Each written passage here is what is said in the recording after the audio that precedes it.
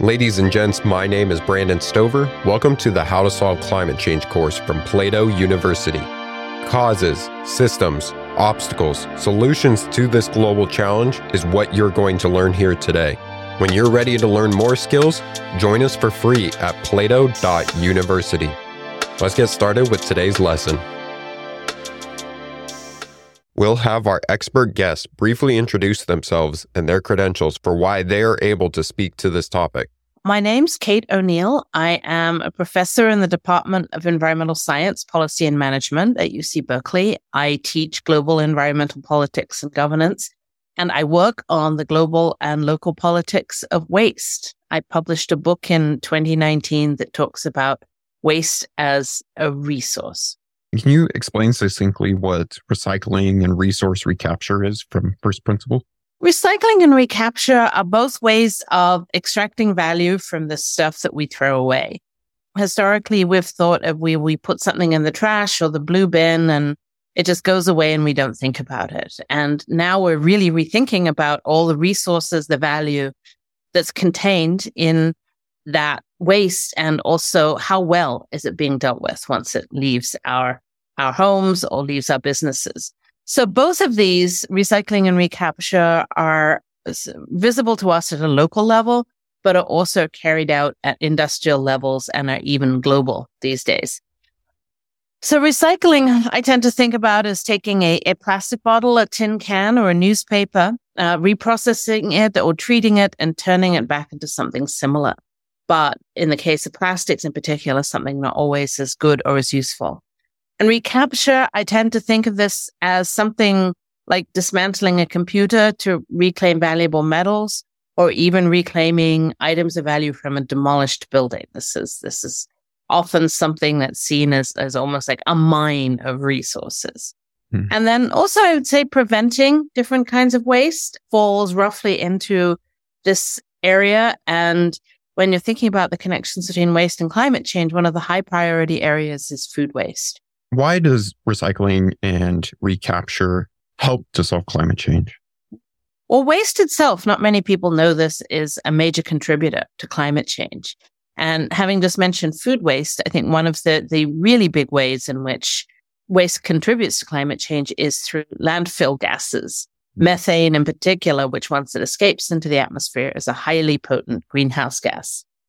So keeping anything out of landfills is a good idea, but especially organic waste and any other kinds of waste that can break down and contribute to the methane emission problem. So that's one level. And then also when you're thinking about recapturing or reclaiming or refurbishing, say, electronics, which contain a lot of valuable metals, extracting virgin metals, usually through mining, carries a much larger environmental and energy footprint. Also a high social cost potentially. So, for example, when these minerals are taken from high conflict zones and that money goes to fund that conflict, that's also problematic. But we definitely see reclaiming these metals as having huge climate potential. Another way in which we need to have recycling is using secondary plastics, because virgin plastics themselves, created out of fossil fuels by the petrochemicals industry, obviously carry a huge climate burden throughout the plastics life cycle. And why would this recycling and recapture maybe not solve climate change or fall short?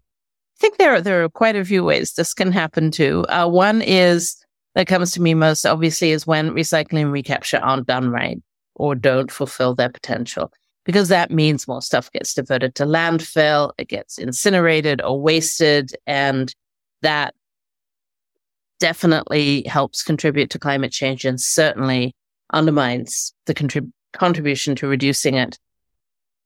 Sometimes life cycle analyses show that more energy can be used to recycle, recapture, or rebuild or refurbish discarded resources than it would take to extract or find alternatives. And a good example of this are glass bottles, especially if they're recycled at an industrial scale, because this means that they get collected, they get ground, they have to get shipped to a facility, which is very cost intensive because of the weight of the bottles.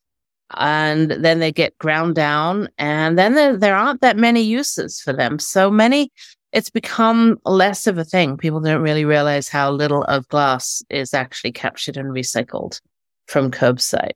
I think too that recycling can help displace redesign of the things that we buy or incentivizing producing and consuming less. Some people argue that very strongly. I'm not quite at that level, but you really do need a coupled strategy. So recycling, recapture has to be coupled with strategies to create products that use less materials, that last longer, and can be repaired better. Looking at the stakeholders in these systems, who benefits the most and who may be harmed the most by recycling and resource recapture as a solution? I mean, the obvious benefit is if it's all done right, so society, the environment, all of these things. But I think a lot in my work about the people who do waste work. And there are a lot of stakeholders in this space, from the biggest, some huge multinational utility companies and waste collection companies, down to people who work in dump sites, who collect trash around the place, who collect old bottles and recycle newspapers. So from the formal sector to the informal sector, this is one of the world's oldest professions. It started more or less at the same time as the Industrial Revolution. And actually, if you look at repair, so much longer before then as people conserved resources. And it has this formal sectors and informal sectors. And across, I think globally, this sector employs tens of millions of people who depend on waste and recycling for their livelihood. So this can really affect how these resources are dealt with, to really impact those people. And I think specifically of, again, the people who are in the informal recycling sector, who live on or near the landfill sites or the trash sites where they pick their livelihood from. And if you're thinking, some of the large-scale solutions of using waste as a climate tool, an anti-climate change tool, involves trapping methane to stop it from escaping into the atmosphere and sometimes burning it off or turning it into energy. And that often involves capping an entire landfill. And that might look great when you're doing carbon accounting, but the real human cost of that is often displacing potentially thousands of people from their livelihoods suddenly and probably without any transitional help. So this is where you see some of the costs really being imposed in this waste work sector. And just briefly, too, some of the residues from, say, waste to energy recycling, which is another way that our municipal waste is turned into energy. Sweden does this a lot, for instance, are very well known for their low waste sector. But that also still produces a toxic residue, and it's hard to know where that goes. And often, of course, it's put in places that most likely affect the poorest people. In Sweden, they're actually running out of space. They use disused mines, but again, where do you put these residues if you run out of that room? Can you walk us through the process of how a resource is recycled or recaptured? Maybe a few examples. This is not my immediate area of expertise, but I certainly have learned a lot about the process as I've done my research. I think for our trash collection and recycling here, it's very much a process of we put it out on the curb, the blue bins get picked up by whoever's picking them up. And that could be like Waste Management, huge company, or a local, particularly in California, a lot of cities have local not-for-profits doing this work.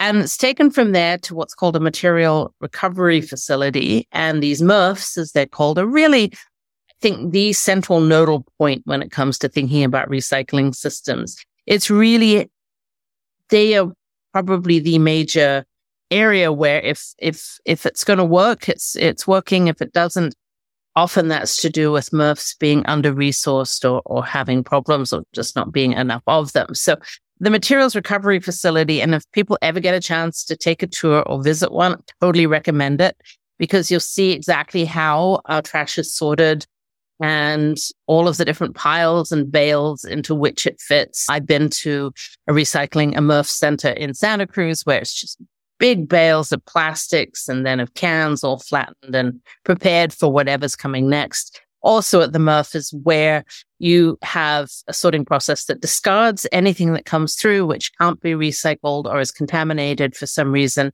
And that is another sort of choke point in that people sometimes put the wrong things into the recycling. So that's kind of how that process works. It's baled up recycled items, and then those bales get sold on for reuse. And that's the other critical piece of the process. If there is no market for these bales of plastics and cans and so on, then, there's no point in undertaking the effort and the cost to produce those.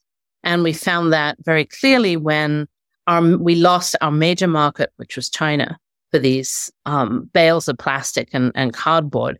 And all of a sudden we had these worthless piles of material lying around that then had to be landfilled or otherwise destroyed. So that's that process. Then you have repair and refurbishment, which again happens at different scales. Sometimes this is local, where people collect old items and repair them and upcycle them and resell directly. And this happens everywhere, not just sort of where you think of sort of developing country communities, but all around the US and all around countries, more developed countries around the world. It's becoming more of a thing, I think, in some ways.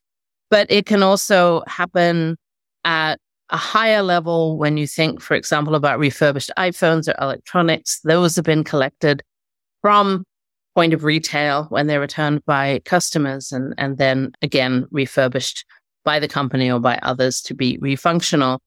And then I guess another big thing that happens is to extract resources, you shred or can destroy things like, again, e-waste computers, and you kind of pull out then the valuable minerals from what's left of the ground up components. So those can be extracted and resmelted in the way that you would, just ore that had been mined from the ground.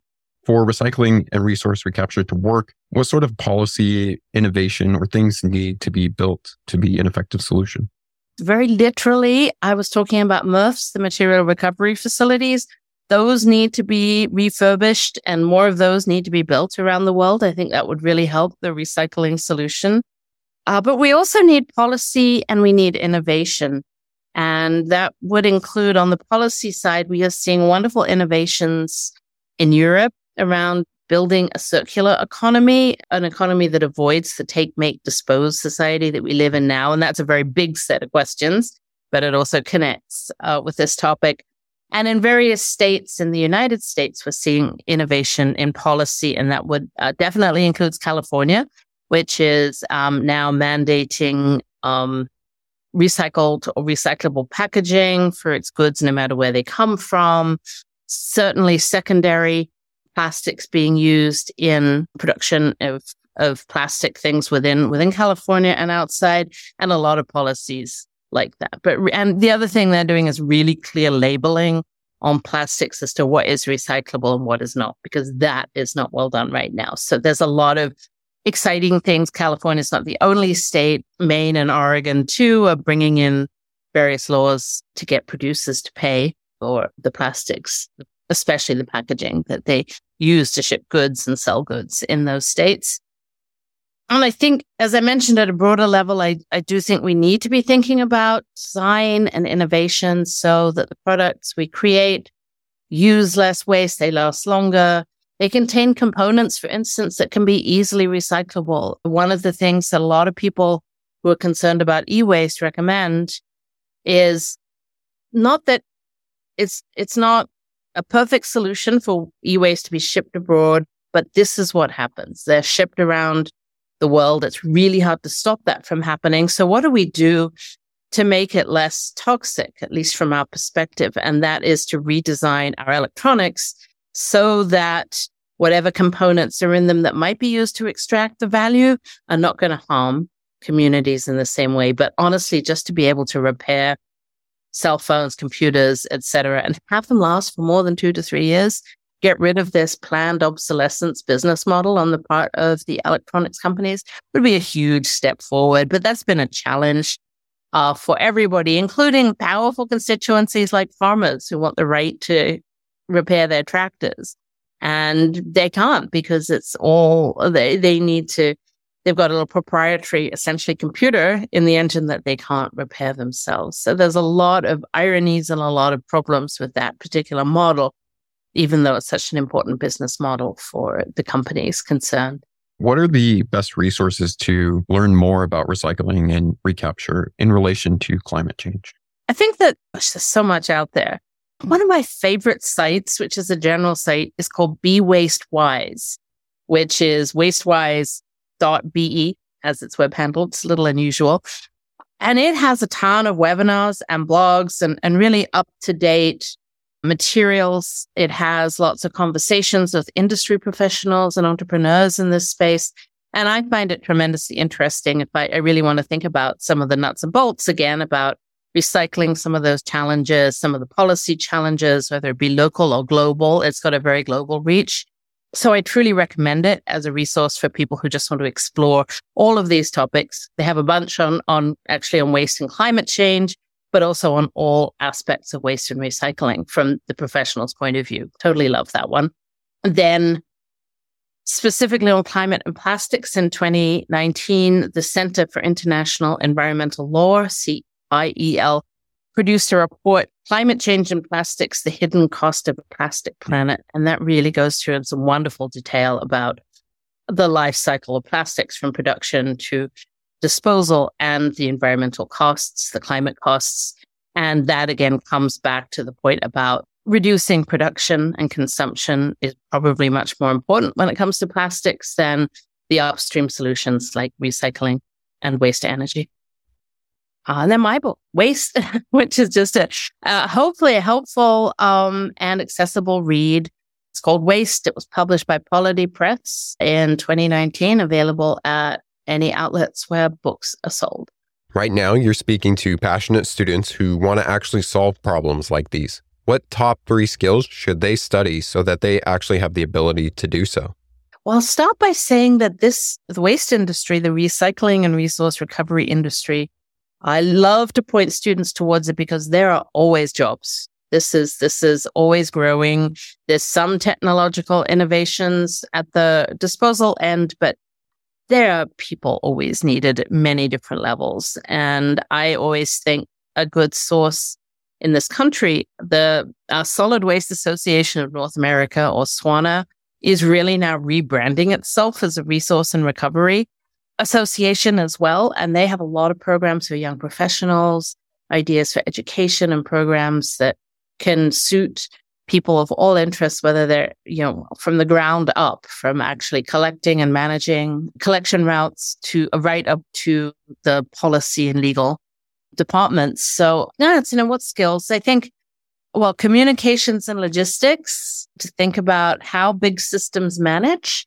and are operated and how they work, because often at all levels of waste disposal, that's what you're thinking about. If you think about waste infrastructure is absolutely critical to the functioning of every city that we have. If waste breaks down, the city breaks down. So you've got a lot of people at different levels who think about these systems and how they work, how they interrelate. So that one of the ways people get that training is through engineering courses, programs. And I would also argue understanding the policy aspect, the human aspect of managing large systems like this is also very helpful. So that is one. Figuring out how to get your hands dirty, go work in a landfill, go intern at one of the companies that, helps produce helps collect waste and recycling.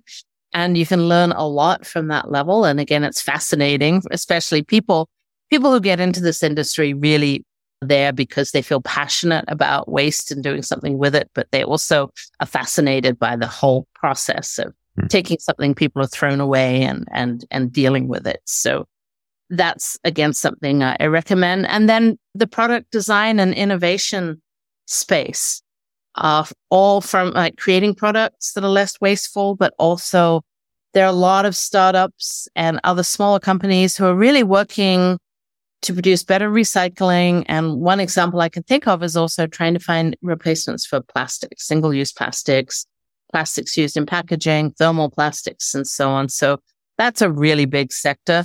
Again, a lot of small companies, but it's definitely worth checking out. Any final recommendations for the audience? Well, I'm often asked, or nearly always asked, when I do presentations about people's personal practices. Like, what do I do? How do I learn to recycle effectively? And it's a source of anxiety for a lot of people. And I can totally identify with that, because everybody wants to recycle and do the right thing, but I think they feel there's a lot of evidence that recycling isn't effective. And so they want to know what they can do as consumers to make that better. And I think that advice I give is be careful of something called wish cycling for anything you're wanting to throw away, to think, oh, well, this can probably be recycled or recaptured, and so let me put it in the blue bin, when that in fact can help contaminate an entire load. So I often say to people, watch what you're putting in, see if it can be sorted. Is it roughly clean, not hygienically clean? And to take care of their stuff and watch waste. I mean, all of these things are important things that individuals can do. I think another concern that's building right now is for textile waste, and the way that fast fashion has helped truly contribute it's massively increased the amount of textile waste that's going into the waste system or even the charity system. And often that's very hard to deal with. But also not to totally personalize or individualize the problem, but to remember that, again, these are systems, these are policy systems, these are industry systems where solutions should be happening at a higher level. And there are many actors within this system who are trying to blame people for littering or their individual practices. And we have to remember that we can engage in the policy world, engage in the technology world as people who are working in this area, or people who are concerned citizens who can follow up and find out from local governments or higher levels what's working, what's not, and push them to keep improving. One of the best ways to understand recycling is to see it with your own eyes. Arrange an in-person visit to a local recycling facility if possible. Learn about the challenges they face and how they contribute to climate change mitigation. Thank you for taking the How to Solve Climate Change course. If you want to learn the skills to solve this global challenge, join us for free at plato.university for exclusive content, extra resources, and actionable exercises with every lesson. This course was produced by Plato University, where students turn passions into purpose and learn skills to change the world. Learn more at plato.university.